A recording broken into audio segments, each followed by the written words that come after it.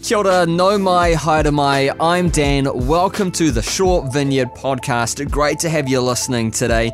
The message you're about to hear is from our current series called 8 Journeys, God Encounters that could change us forever. We want to explore this idea of being moved in 2019 from wherever we are now to wherever God is calling us to, taking whatever next step there is in our faith journey. So hopefully that's what this message encourages you to do. And stick around, because at the end I'll let you know how you could take a next step to be a further part of our church community. Right now, enjoy the message.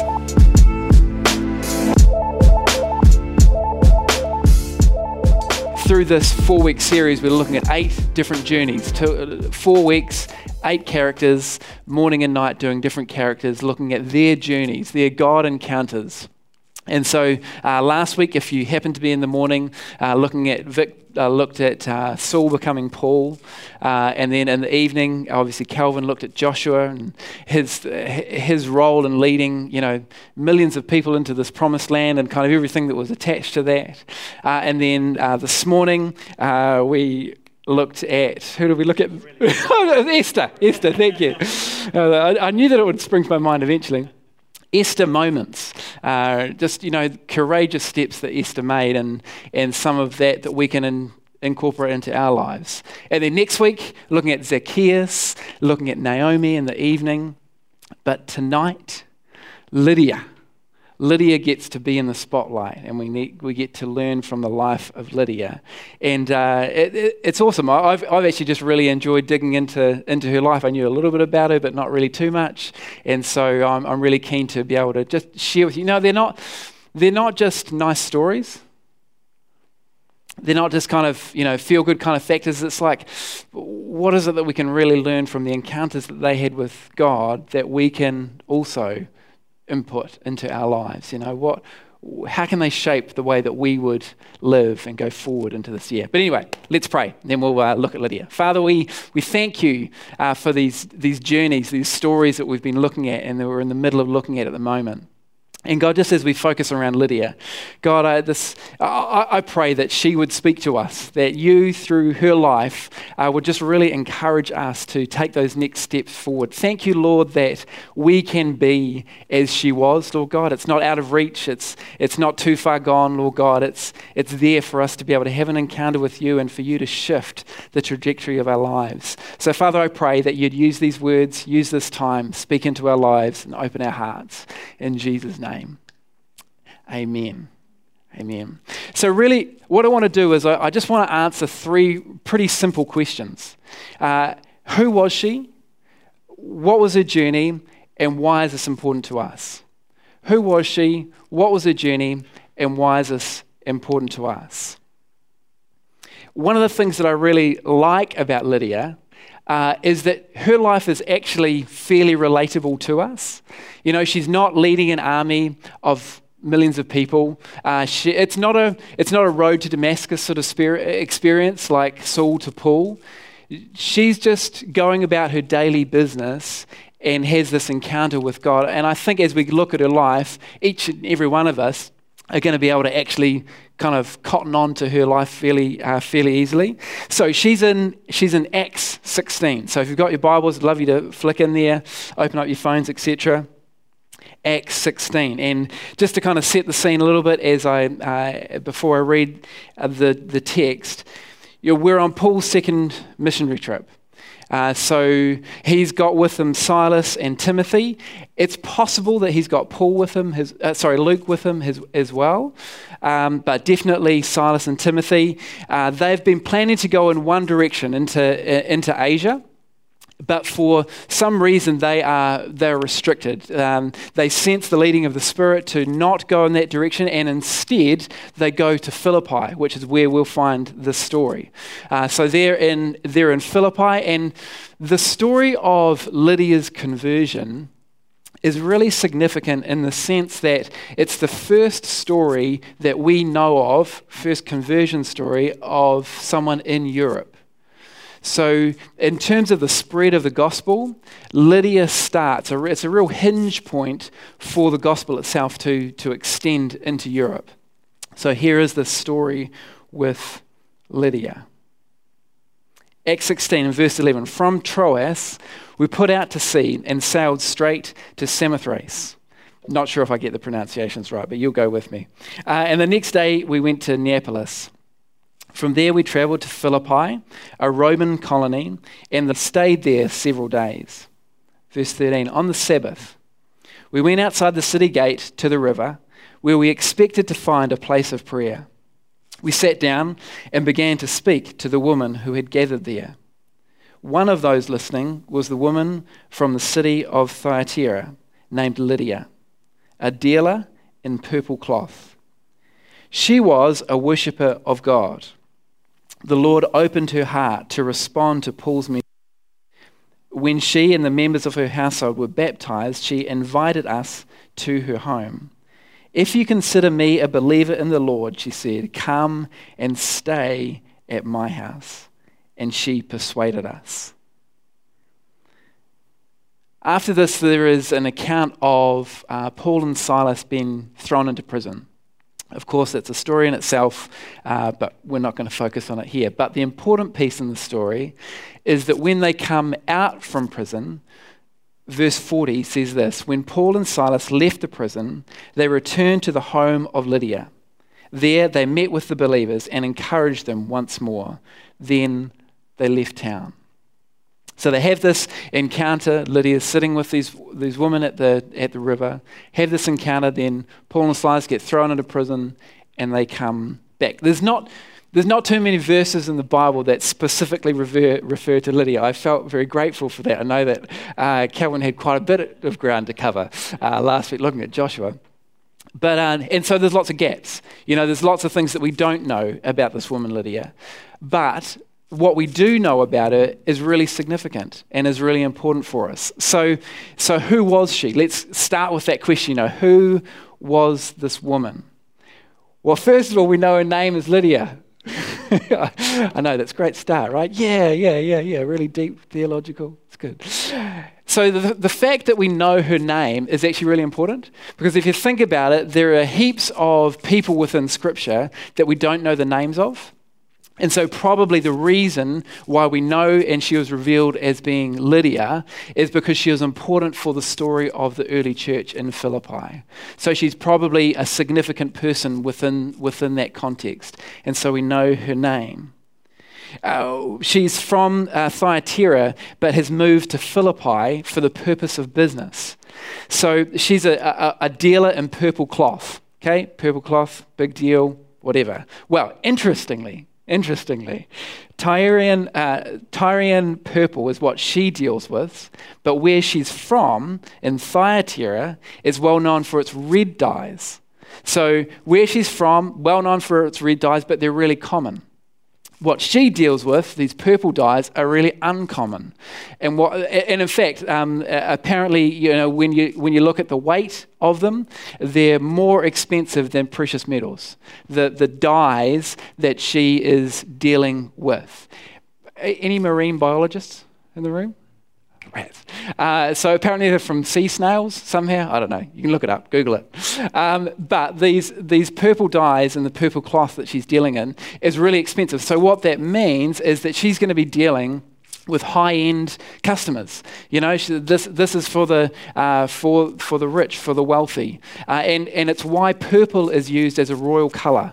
Because it was literally expensive to get hold of. So if anyone had kind of purple furnishings in their home, couch covers, that sort of thing, it would have been highly expensive. And here is Lydia, this businesswoman, who's dealing with this purple cloth. And so she would have been of some means, and we know that she's of some means because we're taken back to her house. So she's wealthy enough to have her own home, and it's a home that is large enough to be able to house a group of people. So here is this businesswoman going about her daily business. She's on the Sabbath next to the river, and she has this encounter. And one of the reasons why I really like the relatability to Lydia is that she's a God worshipper. So she's actually not starting from zero. Like I say, it's not a road to Damascus experience, She has some level of understanding of who God is, She got some warmth towards Judaism. And so here she is, just going about her practices of wanting to dig into that, and then she hears this message about this Jewish Messiah, the story of Jesus, this message of a Savior that would come, and she's totally captivated and impacted. And so this is what we know about this woman. Who was she? And so, of course, it leads us, what was her journey? What actually took place kind of from there? Along comes Paul with this message, and in fact, we do have a picture. If you go a couple, Steph, thanks. This is, in fact, the place where she was baptized. Apparently, Vic, you've been there? Yeah. So here is this place where she is baptized, and a radical thing happens.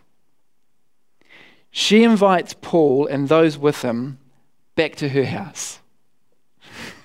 Doesn't that just seem absolutely radical? Her natural, immediate response was to build community with these people that she just heard this message, this story from. To surround herself, to surround those who are in her home, and any others that would gather there, to have a chance to be able to hear this message. And not only is it radical because of the step of community that she made, it was risky. It was incredibly risky for her to do that thing, to invite them back to her house. It took courage to respond in that way. There was the possible scandal of having men back to her house. For some reason, we don't know exactly, but she was obviously head of that home. She doesn't defer to another male. She doesn't defer to a husband or to an older brother or any significant male in the context. And so to have a group of men come into her house could have created a scandal. They were choosing to worship a new Jewish Messiah, not an emperor or some sort of ancient respected pagan god, and it could have quite conceivably ruined her business. It was risky. And then even more so when they're out of prison, to then accept them back into her home is even, that's next level risky. She risked her reputation because of the message, the story that she had just heard. And it seems that going on from there's better than a good chance that it was her home that the church in Philippi started from. And so, we have the book of Philippians. We see this incredible story of the gospel actually expanding out, and there's a better than good chance that it was her in her home, either leading it, at least one of the leaders. So here is this woman on this journey, just sitting by the river with a bunch of other women, has this message from Paul. Something in her heart, springs open to it. She's like, yeah, opens up her home, says, look, we've all got to be a part of this. And the rest is history, so to speak. It's not taking over military, conquering. We can do that. You can do that. Don't you just kind of think? It's like, you know what? Here's just a woman who used what was in her hand, looked at what she had to offer, and said, let's do it, let's go. One of my favourite sayings, and I'm sure it was in the original text of the Bible, is have a go, you mug. Just that kind of sense of God just nudging us toward, just have a go. And so that leads us to the question, well, why is this important for us, right? And apart from the obvious thing that we ourselves sitting in this room are influenced quite likely because of the story of Lydia and the spread of the gospel itself, I reckon that Lydia reminds us that community matters.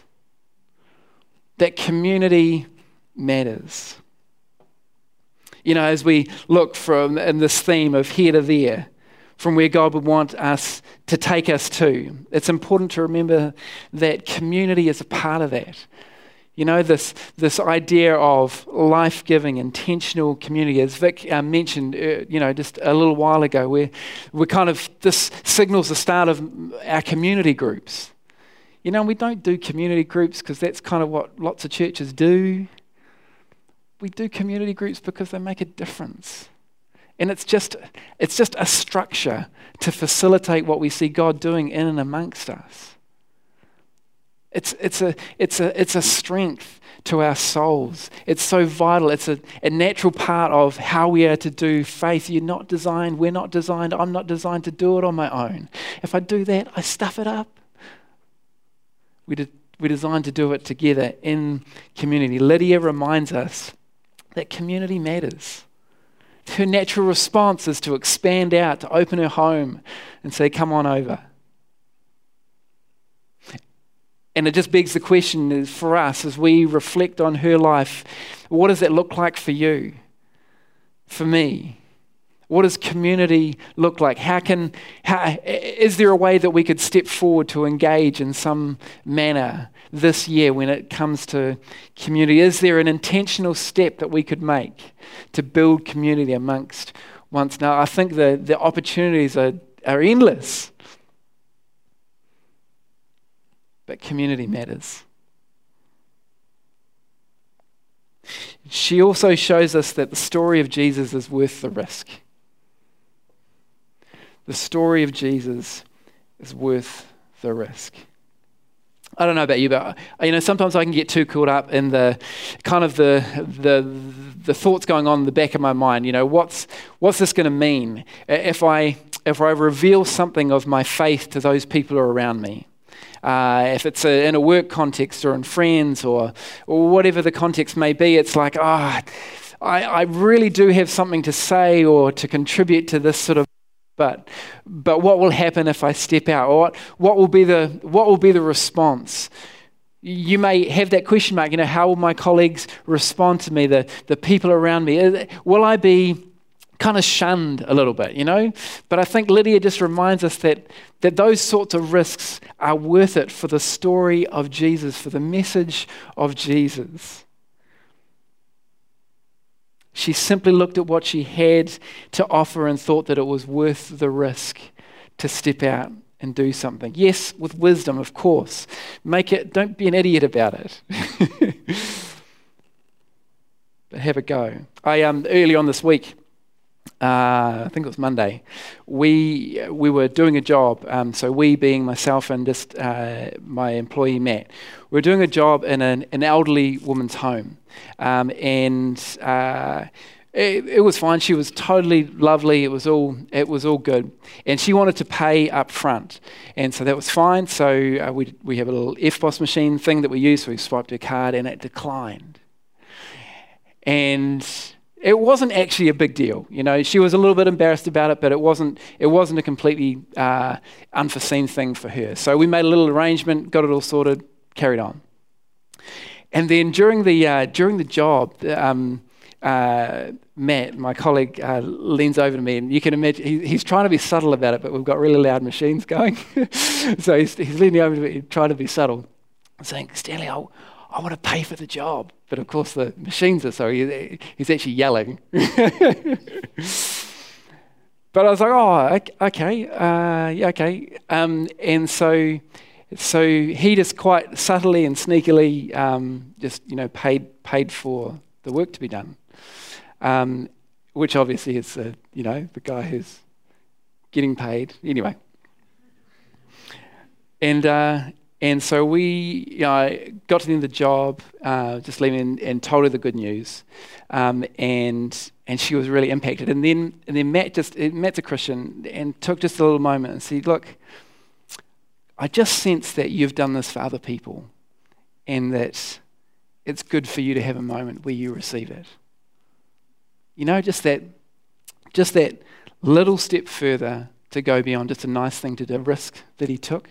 In the moment, it's funny, isn't it? To do nice things for people is actually kind of feels quite risky. Like it feels fun, but it's kind of risky, And I was really, I was quite taken by, and she was obviously really impacted by it. There were tears, and they were hugging. It was lovely. It was a really lovely moment, and I just, it just reminded me.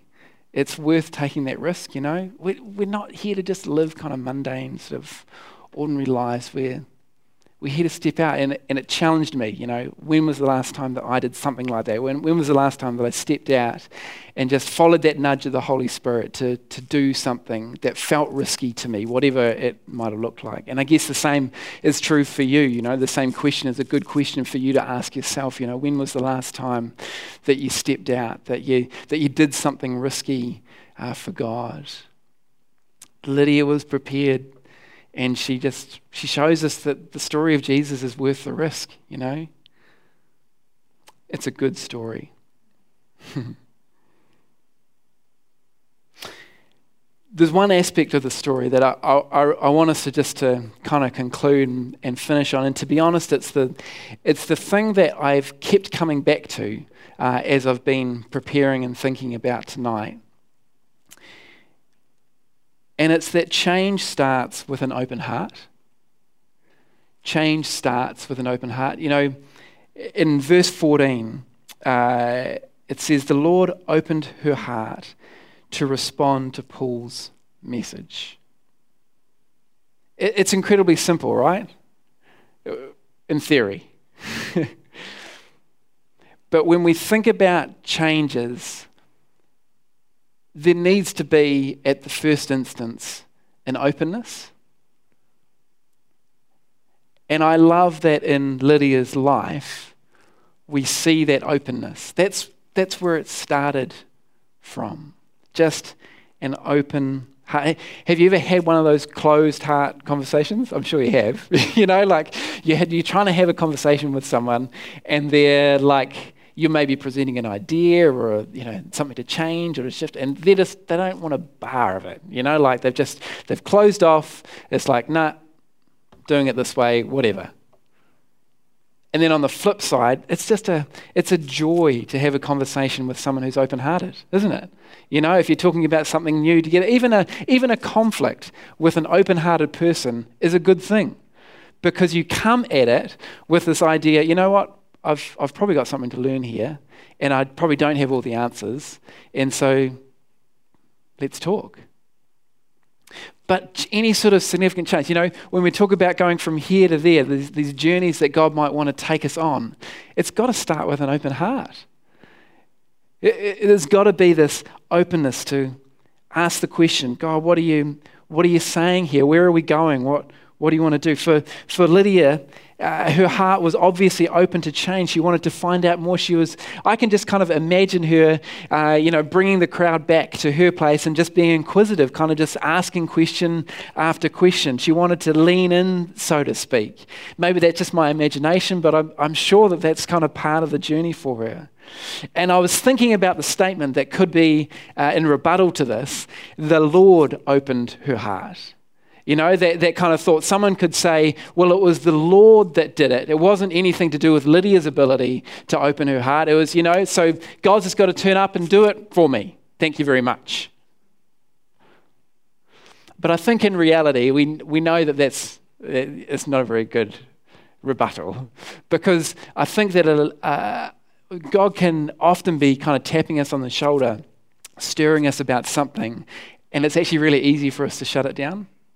It is easy for us to say, oh, no, another day, it's too hard, don't want to go in that direction, and we can not have an open heart. But I want to be in my 70s and 80s and 90s, and I want to be one of those people who's open to learn, is inquisitive, lives with an open spirit, an open heart. The reality is that her open heart led to an open house. Her open heart led to an open house in the expansion of the gospel as we know it. Just because she had an open heart to be able to hear it. How's the openness in your heart going? Is it open to new possibilities, new adventures, new God stories, changes? Or has it become cynical and skeptical? Aren't those nice words? Just as I draw to a close, Carey Nieuwhof, one of my favourite podcasters at the moment, cynics never change the world. Instead, they tell you how they know why the world can't change. Cynics never change the world. Open-hearted people are curious. They ask questions. They want to know more. They don't have all the answers, but they're happy to grow and to learn more. And imagine the possibilities for us as a community if we were to live not like that, with open hearts. Imagine what it could look like in your life, in your world. And I just want us to wrap up tonight, and I want to create a little bit of space for you in two kind of camps, I guess. One is that you sense that you have become cynical, and that there is a desire for you to open your heart again. You know, cynicism's not an age thing. It just happens through life. You know what? It'll happen to you if you're not proactive about it. And so I want to just create some space. If you sense that for whatever reason there's been a closing of your heart, maybe something's taken place or a situation's come up that's just caused you to just kind of think twice about stepping out or whatever it may be. Or I guess the other camp, so to speak, is you sense something stirring. You do have that sense of openness about you, and there's actually something that you really sense in your spirit that God's stirring for you. And whatever that might look like on the outside, I just love to stand with you and say, yes, God. Those things, those possibilities, as we reflect on Lydia's life, I would pray and hope that it would encourage you to be bold and to step forward with that sense of openness that God can. So would you just stand with me for a moment? And I'm just going to pray, and then we'll just leave some space. If you want to come forward, please do. This is a family, it's safe. Nothing weird or crazy is going to happen. It's just a chance to be able to have someone stand with you. If you feel like, for whatever reason, there's a sense of closedness to your heart, or if you sense God really stirring about something in particular in your world, and you just want someone to stand with you and to pray into it, we'd love to do that. And then just as you're ready, just feel free to hang out in the foyer, catch up, and then we'll be back again next week. Lord, we so thank you for who you are. God, just these few kind of specific verses that refer to Lydia, God, just reveal so much about her and who you were to her and who you can be to us. And so, Lord, I just pray in this moment, Father, that we would be encouraged to walk forward with you with open hearts.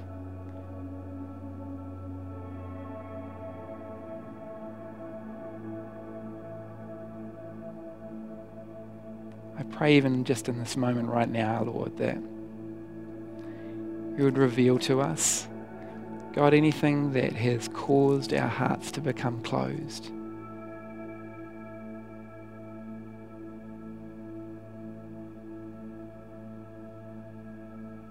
We thank you that as our provider, our healer, God, you're able to minister into those situations and bring that healing. We love you, Lord.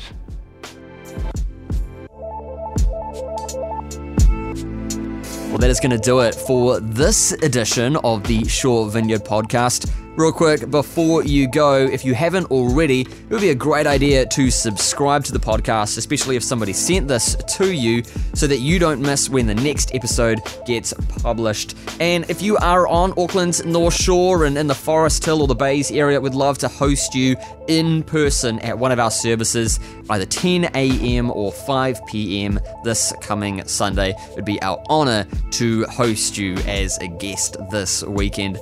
Whatever is in store for you for the rest of the day, the rest of this week, I hope it is a good one, and we'll see you next time here on the Shore Vineyard podcast.